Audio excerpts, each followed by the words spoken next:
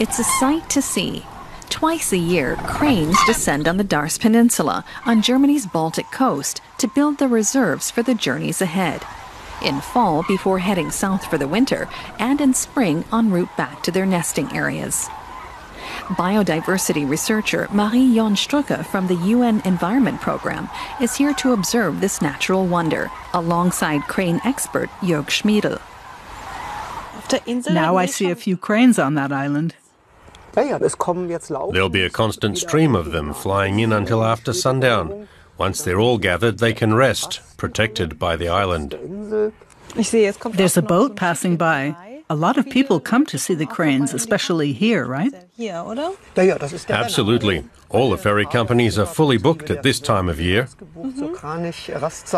Doesn't that bother the birds? This is supposed to be a nature reserve, isn't it? Are the boats allowed that close? Boating's allowed here, so he's doing it right.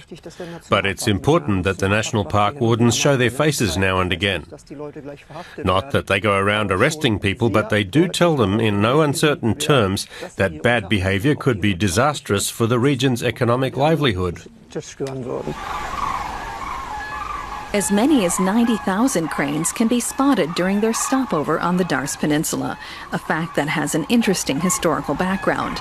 This area lies inside the maritime border of the former East Germany. As a result, large parts of the western Pomerania lagoon area were restricted, with few local residents and little economic activity. That left plenty of space and peace and quiet for the cranes. During the Cold War, the coast was lined with watchtowers, installed to prevent East German citizens from escaping to the west. But wildlife enjoyed complete freedom of movement. Fortunately for the cranes, after the fall of the Iron Curtain, wide sections of the former border that once divided Germany were turned into nature reserves, now known as the Green Belt. Today, more than 30 years after German reunification, only a few watchtowers remain. This one in Klausdorf offers tourists a perfect view of the coast. Oh, that's some view. That's lovely. And you can see the Green Belt clearly from here, too. Yes, indeed. We're on the edge of northern Mecklenburg-Vorpommern. Out there you can see the islands of Bock, Hiddensee and finally Rügen. This is the furthest north you can get on the mainland. The Western Pomerania Lagoon area is a national park governed by strict regulations to ensure the beaches here stay pristine. That wasn't always the case. Setting up the national park was in fact one of the last acts of the old East German government before its dissolution on October 1st, 1990, 2 days before reunification. Since then, Annette Storm has been an active advocate of environmental protection for the lagoon region. Okay, Annette, tell me a little about your job. What do you actually do? I'm the chair of the National Park Development Association. And as soon as reunification began to take shape, we said we really want to do something for nature here. And we teamed up with friends to found our association. There were already roundtables for political change, so the founding of the national park was actually something born from the will of the people. Nowadays, hardly anyone questions the national park concept. Quite the opposite. The worst critics have become our supporters because they've seen it benefits them as well. Here on this stretch of coast, you can still find pieces of amber, fossilized remnants of old pine, oak, and red beech trees.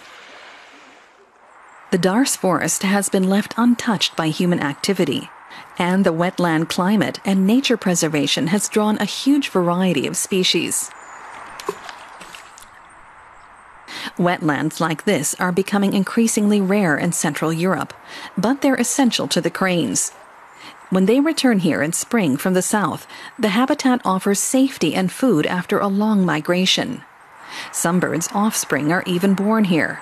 Cranes are thought to have a special emotional pull on humans, making them an effective symbol for conservation. Cranes basically need wetlands all year round. While they rest here, they need to sleep. They stand in the shallows to protect themselves from predators. The wetlands are even more important for reproduction.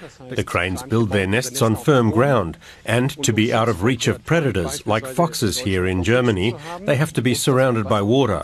As such, the crane is a great creature for the wetland preservation cause due to its visibility.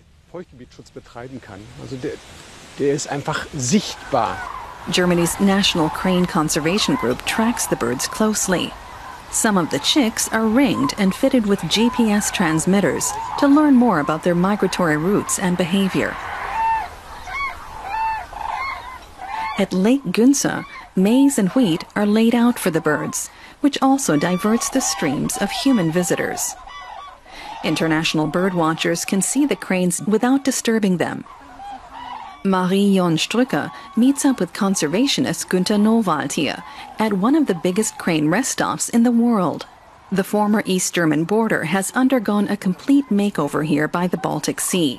The region has managed to develop conservation, tourism, and the local economy in harmony, while also preserving the crane's habitat.